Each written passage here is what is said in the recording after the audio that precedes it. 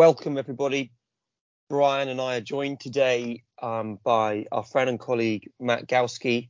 Matt Galski works at Mount Sinai, has a prognostic scoring system named after him, the Galski criteria, which we're doing our best to destroy. Well, I am anyway.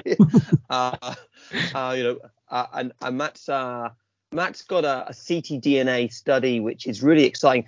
We invited him to come and talk to us today about that, but actually, I guess it's somewhat under false pretenses because we actually want to talk about other things too. So it's going to be more than just broadcasting your own study, Matt. It's going to be a few other questions around the topic, if that's okay. And also at the end, we might just touch on some of these issues that are coming up in some of the big neoadjuvant trials and whether ctDNA is going to play a role in those studies. So quite a lot to cover. We're going to do it because Brian's getting really funny about the time. He keeps telling me I talk too much. I'm anxious already with this intro. Yeah, Tom. I apologize. We'll try not to do it again. Let's just make this one work. Matt, why don't we start just talking a little bit about ctDNA and the methodology that we're using in urothelial cancer. And let's start on blood, and maybe we'll put urine to one side for the time being. Okay, sounds good. So ctDNA, obviously a sort of broad and ambiguous term. I think it's interesting that some of the methodologies that are used are dependent on where data could be generated from large data sets, and that generally happens in the context of large retrospective analyses from clinical trials that have already been completed. And so that seems to be a way to establish a knowledge base around a particular platform. And then that platform tends to be the one that gets used subsequently because the data is already established. And so what I'm referring to specifically is Signatera testing in your analyses that you did both within the context of Abacus and then in Vigor 10. So that platform, of course, uses a tumor-informed approach to ctDNA testing that involves DNA sequencing of the tumor tissue, identifying alterations in that tumor tissue that can then be used to inform a bespoke PCR-based assay to test in the plasma. And in that particular assay, selects up to 16 alterations in the tumor tissue to inform that PCR-based approach in the plasma, and then 2 or more alterations detected in the plasma, sort of the cutoff for positivity or detectability. So Matt, is that bespoke assay, is that the best? I mean, is that the gold standard or not necessarily? Well, I think that's sort of why I started with the caveat that a lot of the use of these assays in subsequent trials and data sets is informed by that initial knowledge base. So we have other bits of data, but we have no head-to-head comparative data with different platforms. And so I think this is where we have the most robust data with a locked-in platform. Whether or not it's the best, we don't know because there's no head-to-head. Whether or not it's the best from a conceptual standpoint, I think people would argue with that. By best, it really depends on, like all biomarkers, that fit for purpose concept, right? So what are we using it for? And the clinical decision that needs to be informed by ctDNA testing is probably going to inform what the best assay is, right? Because if we're looking for minimal residual disease, that might be a different assay than trying to detect cancer de novo. And it also is very much based on the practical considerations, right? How quickly do you need that result to come back? If you're making a neoadjuvant decision, you need the results right away. If you're making an adjuvant decision, you have some time. Matt, this is an informed approach, and there's a more recent informed approach, which has got accelerated FDA approval,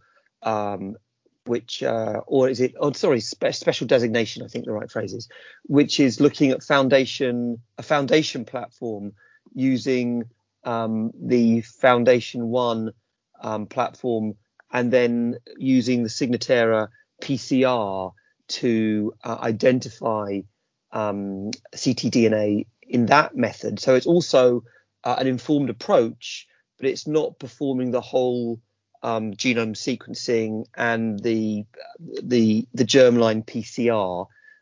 It's using the more widely used Foundation One platform.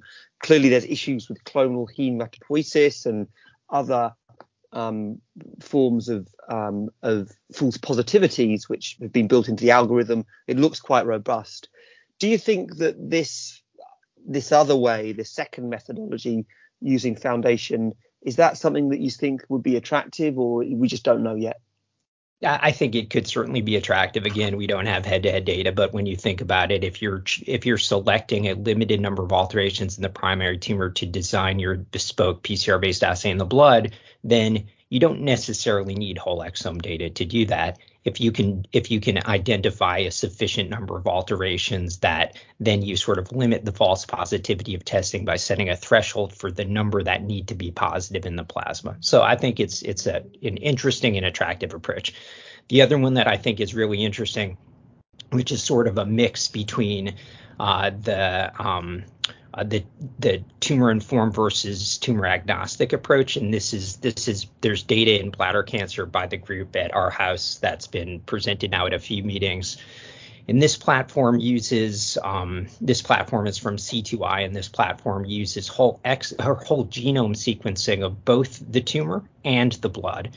So not using a tumor informed approach by designing a bespoke panel, but just sequencing everything, and then letting the computational pipeline sort out what's present in the plasma compared to what's present in the blood. And of course, the benefit of that approach is one, you don't have to wait to develop that bespoke test because you're doing everything in parallel. The other thing is that you get much more information about the blood if you're doing whole genome of the blood. The downside, of course, is that that's a lot of sequencing to do. So Matt, we got the Signatera approach, and the group from the Scandinavian group, and Lars leads that group, and they did some terrific work in the neoadjuvant chemotherapy setting, and they showed it was pretty strongly prognostic, and that's with defined as 2 or more mutations that can be tracked with time. That's the classic Signatera approach. That went on, and we looked at the effects of that in 010 with immune therapy. We showed it was strongly prognostic. 95% of ctDNA positive patients relapse, where only 20% of CTA negative patients relapse post cystectomy. So Tom, talk about more details of the data. That's where I wanted to go next. Is what data do we have? So, okay. I mean, the setting for that trial. I think most people know, but just to define it. Well, just before we get there, Brian, we haven't even talked about the totally uninformed approaches yet. So there's Guardant 360, and I guess before we get there, we ought to talk a little bit about that.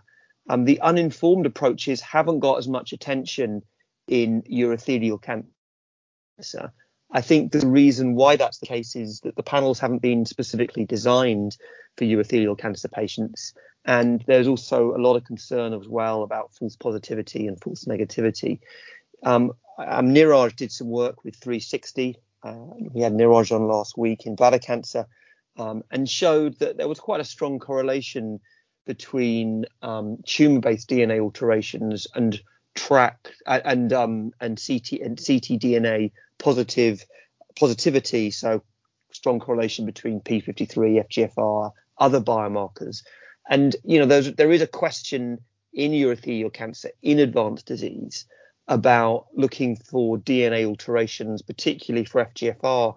Now we have the positive Thor study.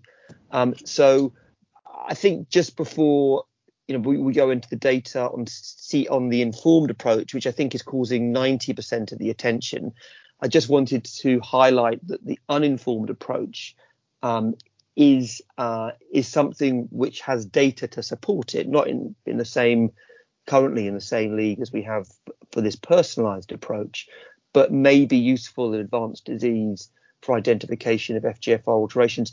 So Matt, question to you, in the US, do you use any circulating ctDNA to determine FGFR alterations? And if so, which method do you use? We do, but particularly in settings where we're not able to collect adequate tumor tissue to do that testing. And I have an example of that happening just this week where we used the Garden platform because we couldn't recover tissue to do tumor sequencing. So I think your points are really good on. I do want to point out that some of the tumor uninformed approach, I think we have to distinguish between tumor uninformed approaches that are really trying to detect MRD versus those that are simply quote unquote liquid biopsies seeking to detect the presence of specific molecular alterations to guide treatment. And those assays aren't necessarily the same. The depth of sequencing potentially is different. And for the MRD approach, groups are trying to use approaches other than just looking for SNVs and, using methylation status, et cetera. So I think those tumor uninformed approaches are coming. But like you point out, we don't have as robust data. So maybe to just put a wrap on this part of it is there are informed and uninformed approaches. There's probably different utilities in different settings, but is it fair to say that certainly the methodology is still evolving, right? We're not at the final assay. Absolutely. At present. Yeah. And I would say in bladder cancer, just real quick, the most robust data clearly we have from Signatera. It's a test that is commercially available in the United States and Medicare covered in the MRD setting. We have data from Tom and from other groups as well. There's a very similar approach using a platform from NeoGenomics. I think it used to be called Inivata, and that was used in Michael van der Heiden's neoadjuvant IPI-NIVO study published in Nature Medicine. So they use that platform. And then Lars's group, as you pointed out, Tom, used Signatera, but they also have published in bladder cancer on the C2I whole genome platform. So Tom, go into your data now. You started to touch on it, but go into the assay use, which we just talked about, and then, what it showed and maybe what it didn't show. So if you kind of put together Lars's data in his neoadjuvant GemCis cohort in operable urothelial cancer and in Vigor 010, which is adjuvant atezolizumab versus observation in the randomized phase 3 study, which was negative, and the Abacus trial, which was neoadjuvant atezolizumab. If you pull those three studies together, what you get is the following. You can show that about 60% of muscle invasive urothelial cancer patients using the Signatera assay are positive before cystectomy, and you can get clearance of ctDNA. What that means is the identification of two clones or more, or two mutations identifies positivity, and then if clearance is 0 or 1 identifiable mutation or trackable mutation, and that's obviously got issues around it. But if you look at the definition of positivity, if you look at 2, it's by far the most robust in terms of sensitivity and specificity. Tom, are you surprised it's only 60%, or Matt? I mean, I don't know data from other diseases as well, but the number seems a little low to me, or not?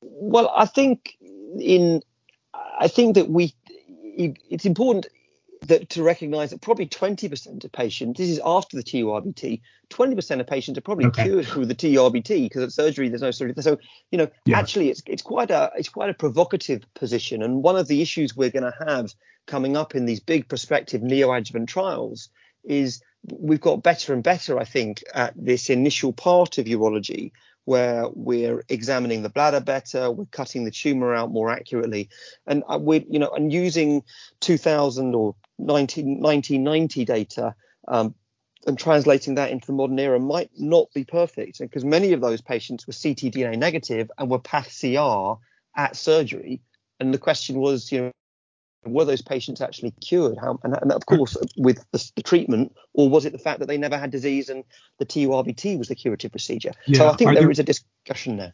Are there any ctDNA data just before and after TUR that go from positive to negative just by TUR? I don't know that.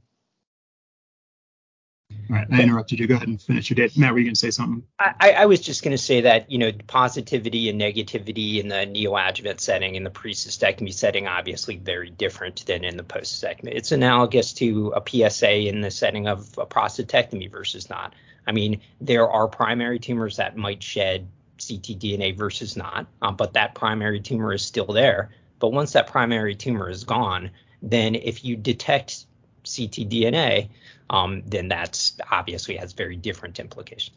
Sure. So what you then have is and so both atezolizumab and chemotherapy both associated with about 20% clearance, and then the 010 data tells us about post-cystectomy environment. In the post-cystectomy environment, using the Signatera assay, 40% are still ctDNA positive. And if patients are ctDNA positive, the hazard ratio of relapse is about 6. So as I said, about 90% of patients relapse who are positive, about 20% of patients who are negative. There's been some work on the biology of those subgroups of patients who are negative who relapse, and it looks like they have more luminal type cancers, and they're more locally infiltrative cancers. They don't tend to present with widespread metastatic disease. So there's work to do, obviously, on that subgroup of patients, and whether we need to do just deeper sequencing or those patients will never be positive, we don't know. And then, of course, the provocative piece of that experiment, remember this is exploratory data, was those patients who were ctDNA positive who got atezolizumab had a 40% reduction in the risk of death. So the hazard ratio was 0.6. Also, those patients who received atezolizumab also had a 20% clearance because we looked at baseline and after a couple of cycles of therapy. And those patients that have clearance do exceptionally well. And there was an updated analysis of that data set, and which is coming out. I think it was ASCO GU, but it's coming out fairly soon in print, and that essentially shows the same thing but with longer follow-up. The foundation tracker methodology has also been employed on the same data set. Again, that's also been broadcast, and that shows a 36% positivity, and it also shows it's strongly prognostic, and it also shows it's predictive. The number of samples is slightly lower because there isn't an infinite amount of tissue, and of course you've got to do the foundation analysis as well instead of the previous whole exome sequencing. Tom, are there certain types of mutations that clear with atezo versus not? Does it get that granular or not? Not really. We don't have that much data on that at the moment, but there was in the original publication there was some subset analysis on looking at some of the TCGA subgroups to see if we could find groups that all specific mutations, but we didn't show anything conclusive in that respect. And I think there's still some more work to do there.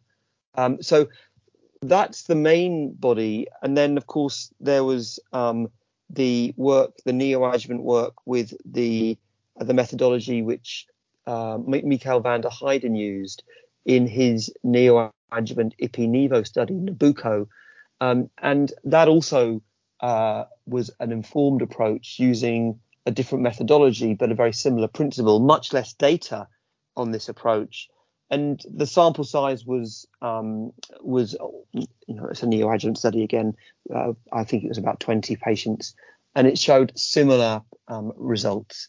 But what it did show is and the reason we're not going to talk so much about this today, he also looked at in the urine, and the urine results were more confusing, in my opinion, than the blood results, which I thought were much clearer. Yeah, so we've got. You go, Matt. Yeah. I mean, the urine, a whole nother set of considerations. Very interesting to talk about, but maybe we'll park that. Another podcast. So are there, I want to get to the trials because we're going to run out of time, but are there other big data sets? I mean, it strikes me, Tom, that what you described are the sort of two big data sets. Matt, is there anything else we're missing in terms of, we're obviously talking about that neoadjuvant adjuvant space, but there are other settings as well.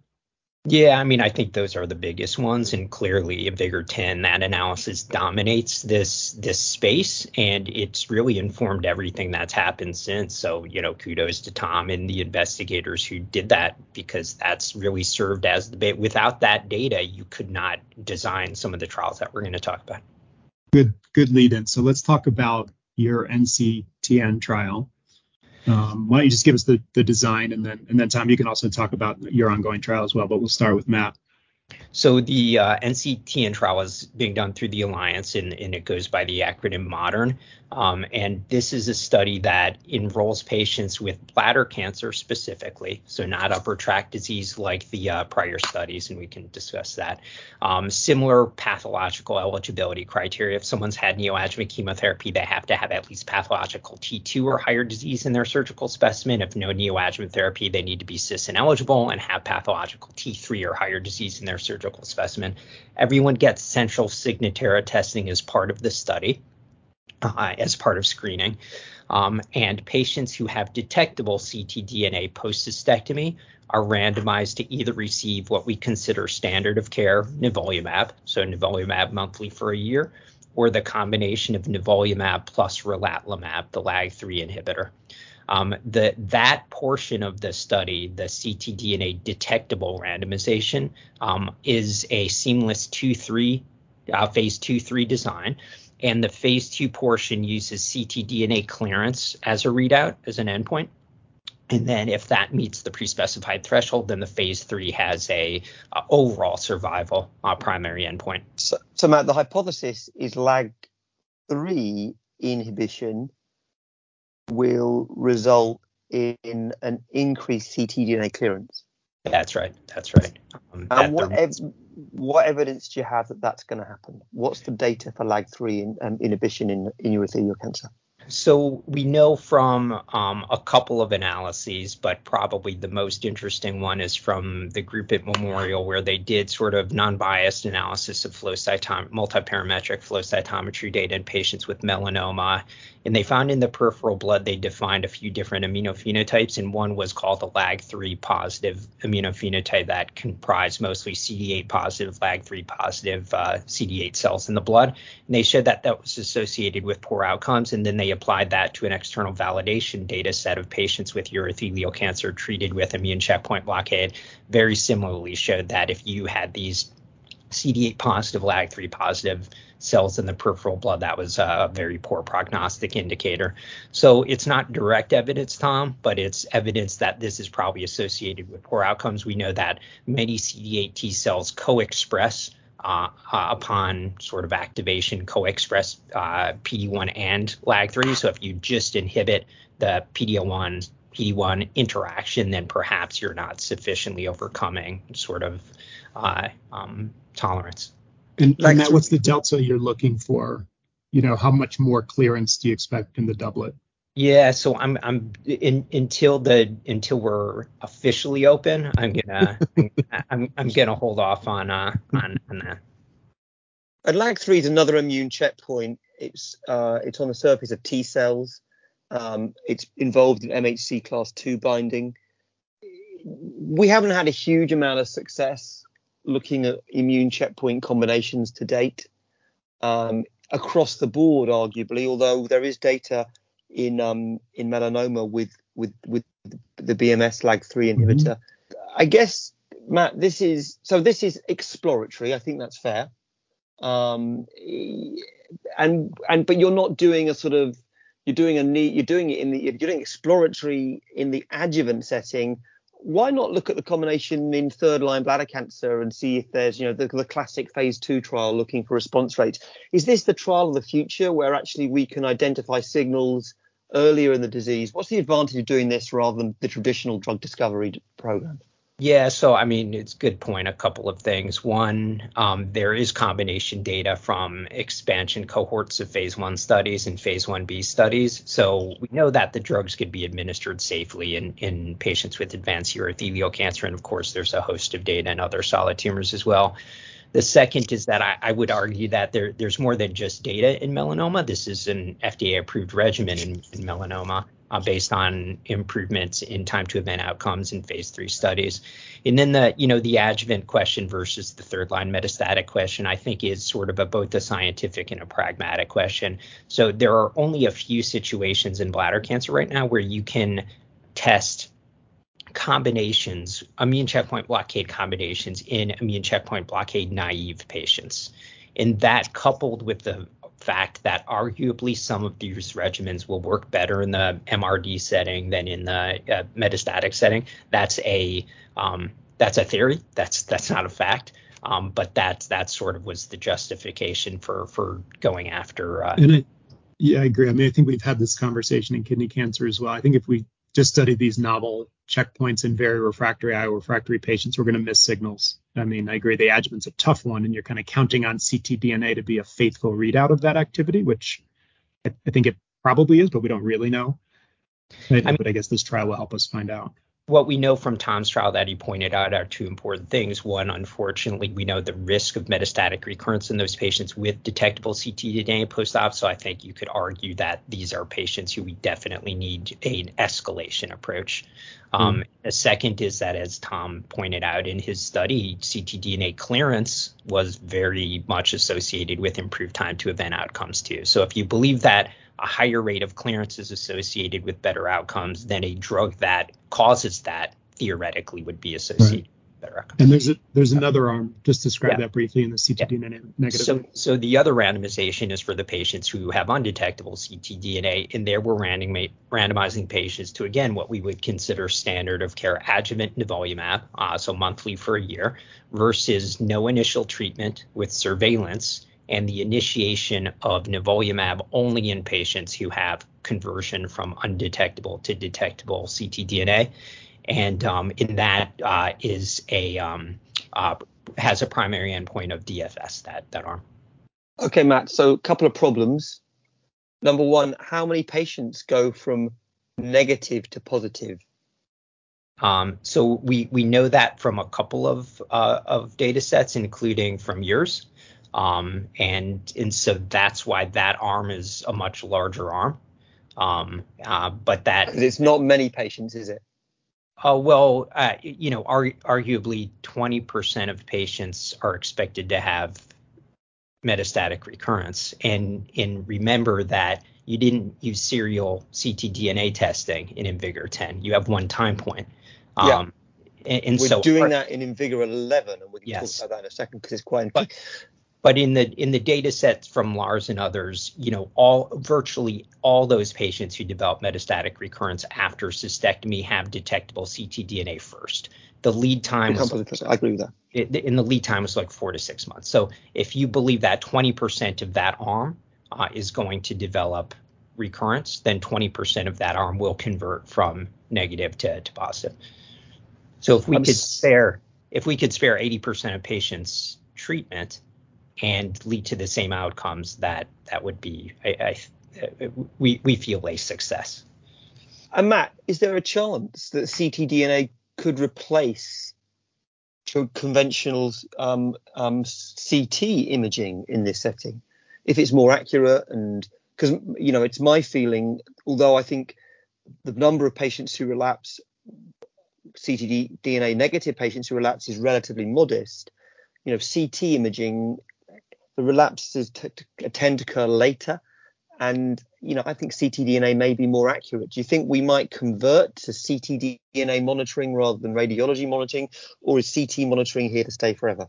No, I think less frequent or risk adapted radiologic surveillance. You're absolutely right. I think that's a thing of the future. And that's the cool part about some. Real quick, Tom, related question: how will you handle discordant CT and ctDNA results in the trial, right? Because I assume they'll get them at the same time point. So if the CT scan shows some enlarged lymph nodes, but they're ctDNA negative, or vice versa, I guess. Yeah, so the ctDNA is more frequent time points than the radiographic surveillance. And if patients have detectable or if patients have abnormal imaging, then per protocol we spell out sort of the steps that one would want to do, which is very similar to standard of care. I mean, generally the principle is to biopsy first metastatic recurrence, right? Matt, obviously there's controversy around giving nivolumab to ctDNA negative patients generated by the IMvigor010 data, where the hazard ratio for atezolizumab in that biomarker negative group was 1.12. So how do you feel about, obviously it's an experiment and it's a valid question. It's a question. Is it a valid question? Yeah, I mean, honestly, I think it would be wrong to do the opposite. So we have a prospective phase 3 trial that met its primary endpoint, Checkmate 274. And so informing standard of care of patients based on a retrospective analysis of IMvigor10, I don't think is the right thing to do. I think we have to prove that de-escalation of treatment is appropriate based on the level of evidence rather than prove that treatment is indicated in those patients. And for those of you listening who want to hear Matt and me argue about adjuvant treatment in urothelial cancer, this could be a session at our live meeting. I'm seeing it come together. Half a dozen podcasts. He hasn't even brought up overall survival from 274. I've moved on. It's amazing. I've moved on from that. I've emotionally moved on from that. I have other things to do now. I've moved on. All right, Tom, we're running up on time. Last question from you, and then I have one. So Matt, the last question for me is, this is a novel way of looking at the disease. You're doing what I think is a bit of drug discovery and some development in this space. Are there other trials that we should be doing with similar design? How long will this trial take for those people with, those investigators at home sitting down thinking, I'm going to design a trial like this? Is this a huge undertaking? Because it's quite easy to do a single arm, 30 patient third line bladder cancer trial with combinations. This sounds like, a 10-year project or a 5-year project with 500, with 200 sites. How big is this undertaking? Yeah, I mean, I think this sort of study could only be done through the cooperative group setting or on networks like that. So this is a big study. It's a phase 3 study, and essentially it's 2 phase 3 studies in one. But I think based on the data that you've generated, that defined the key adjuvant questions of the present, right? Can we escalate treatment in patients who need it? Can we de-escalate treatment in patients who don't need it? Those are the key questions. And instead of playing around with, some single arm data sets, and I think we have to answer those questions to move the field forward. So Matt, my last, comments and question, I totally agree with you. I think this is a great trial. I think we need to do more of this across malignancies where we're escalating or de-escalating based on a biomarker, and in this case, ctDNA and maybe other biomarkers and other diseases. Maybe I'll ask for both of you to finish this out. In what year do you think ctDNA will be either part of an FDA label or routine? We're doing it all the time, let's say in the adjuvant setting or in any setting, I suppose, where we say, yeah, of course, of course we're doing it in all patients, just like, we do other things in all patients now that we didn't before. What calendar year is that? So I don't know about the FDA label question. I think that's of course a hard one to answer. But regarding the other question, I mean, my concern honestly is that depending on the region that you are in the world, this testing is already happening, and it's happening routinely and it's happening frequently. And my concern, like has occurred with some other technologies in medicine, that we put the cart before the horse. And we need to answer these questions to establish clinical utility before we're just using these tests in clinical practice and everyone's interpreting them differently and using them differently. Yeah, totally agree. Tom, what do you think? What year is this routine and or part of a label? Well, we haven't talked about IMvigor11 yet, and IMvigor11 is probably, the most important question that's in inoperable urothelial cancer right now, in my opinion. That's there are neoadjuvant trials coming up. I think they're really important. But if IMvigor11 is positive, and the trial is basically almost a rerun of IMvigor10, but in ctDNA positive patients. So it's the validation of IMvigor10. It's a prospective randomized phase 3 study with disease-free survival as the primary endpoint. Patients are screened for ctDNA positive. Those positive patients are then randomized to atezolizumab or placebo. The negative patients, as in Matt's study, are tracked. If they go from negative to positive, they can then take part in the trial, which I think is neat. And so you're either those patients who are positive post-surgery or indeed who become positive are then randomized. We've enrolled 70% of the population. We only need 30% more. It's an incredibly difficult trial to do. It's got over 200 sites globally, and there are various people in Roche who are doing a huge amount of work, Virage, for example, and others, huge amount of work to make this trial successful. It's a study which, if positive, would, I think, define this from a global perspective. At the moment, we're giving too many patients who don't need adjuvant therapy, and the details about whether that should be atezolizumab or nivolumab is a discussion for a different day. I'm happy to have the debate now. But that could be in a couple of years, right? Well, yeah, it was 70% recruited, disease-free survival not a million miles away. We've got a randomized phase 3 exploratory analysis. If we validate it prospectively, I think it's, that would be as robust an analysis as you can do.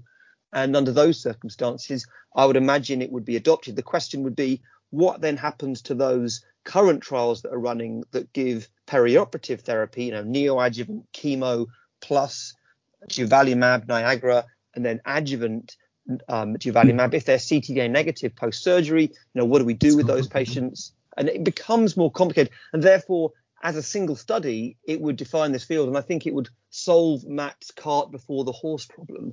And then we can say, OK, this technology works, and therefore we need to be picking patients. So, Tom, as much grief as you've given Matt about OS and Checkmate, you chose DFS for this trial. Yes. So it's really hard to. We will look at OS as well. This trial is incredibly hard to recruit to, because in Europe there's a label for nivolumab in the positive patients, so it can't recruit in Europe. In the US, because nivolumab is the standard of care, you can't recruit. It's very hard to do that. We won't have the debate now about the merits of nivolumab in this setting. Please. Thanks for pointing that out. But so what we're hoping to see, what I'd like to see in this trial is a clear, significant DFS signal. I'd like to see a similar OS signal as in the in 010. So I think OS is really important, but it's but we're not going to be able to recruit 700 patients into this trial. It's just we've got 220 sites and we just can't do it. Matt, did you want the final word? I felt you. No, I think you already had it. All right. Great discussion, gents. Matt, thanks for joining us. Sounds like a lot to come, both clinical data, and methodology development, but congrats on that trial. I think it's a great trial. We look forward to participating for sure. Thank you. All right. Thanks all. Hey, thanks and bye. Thanks. Bye.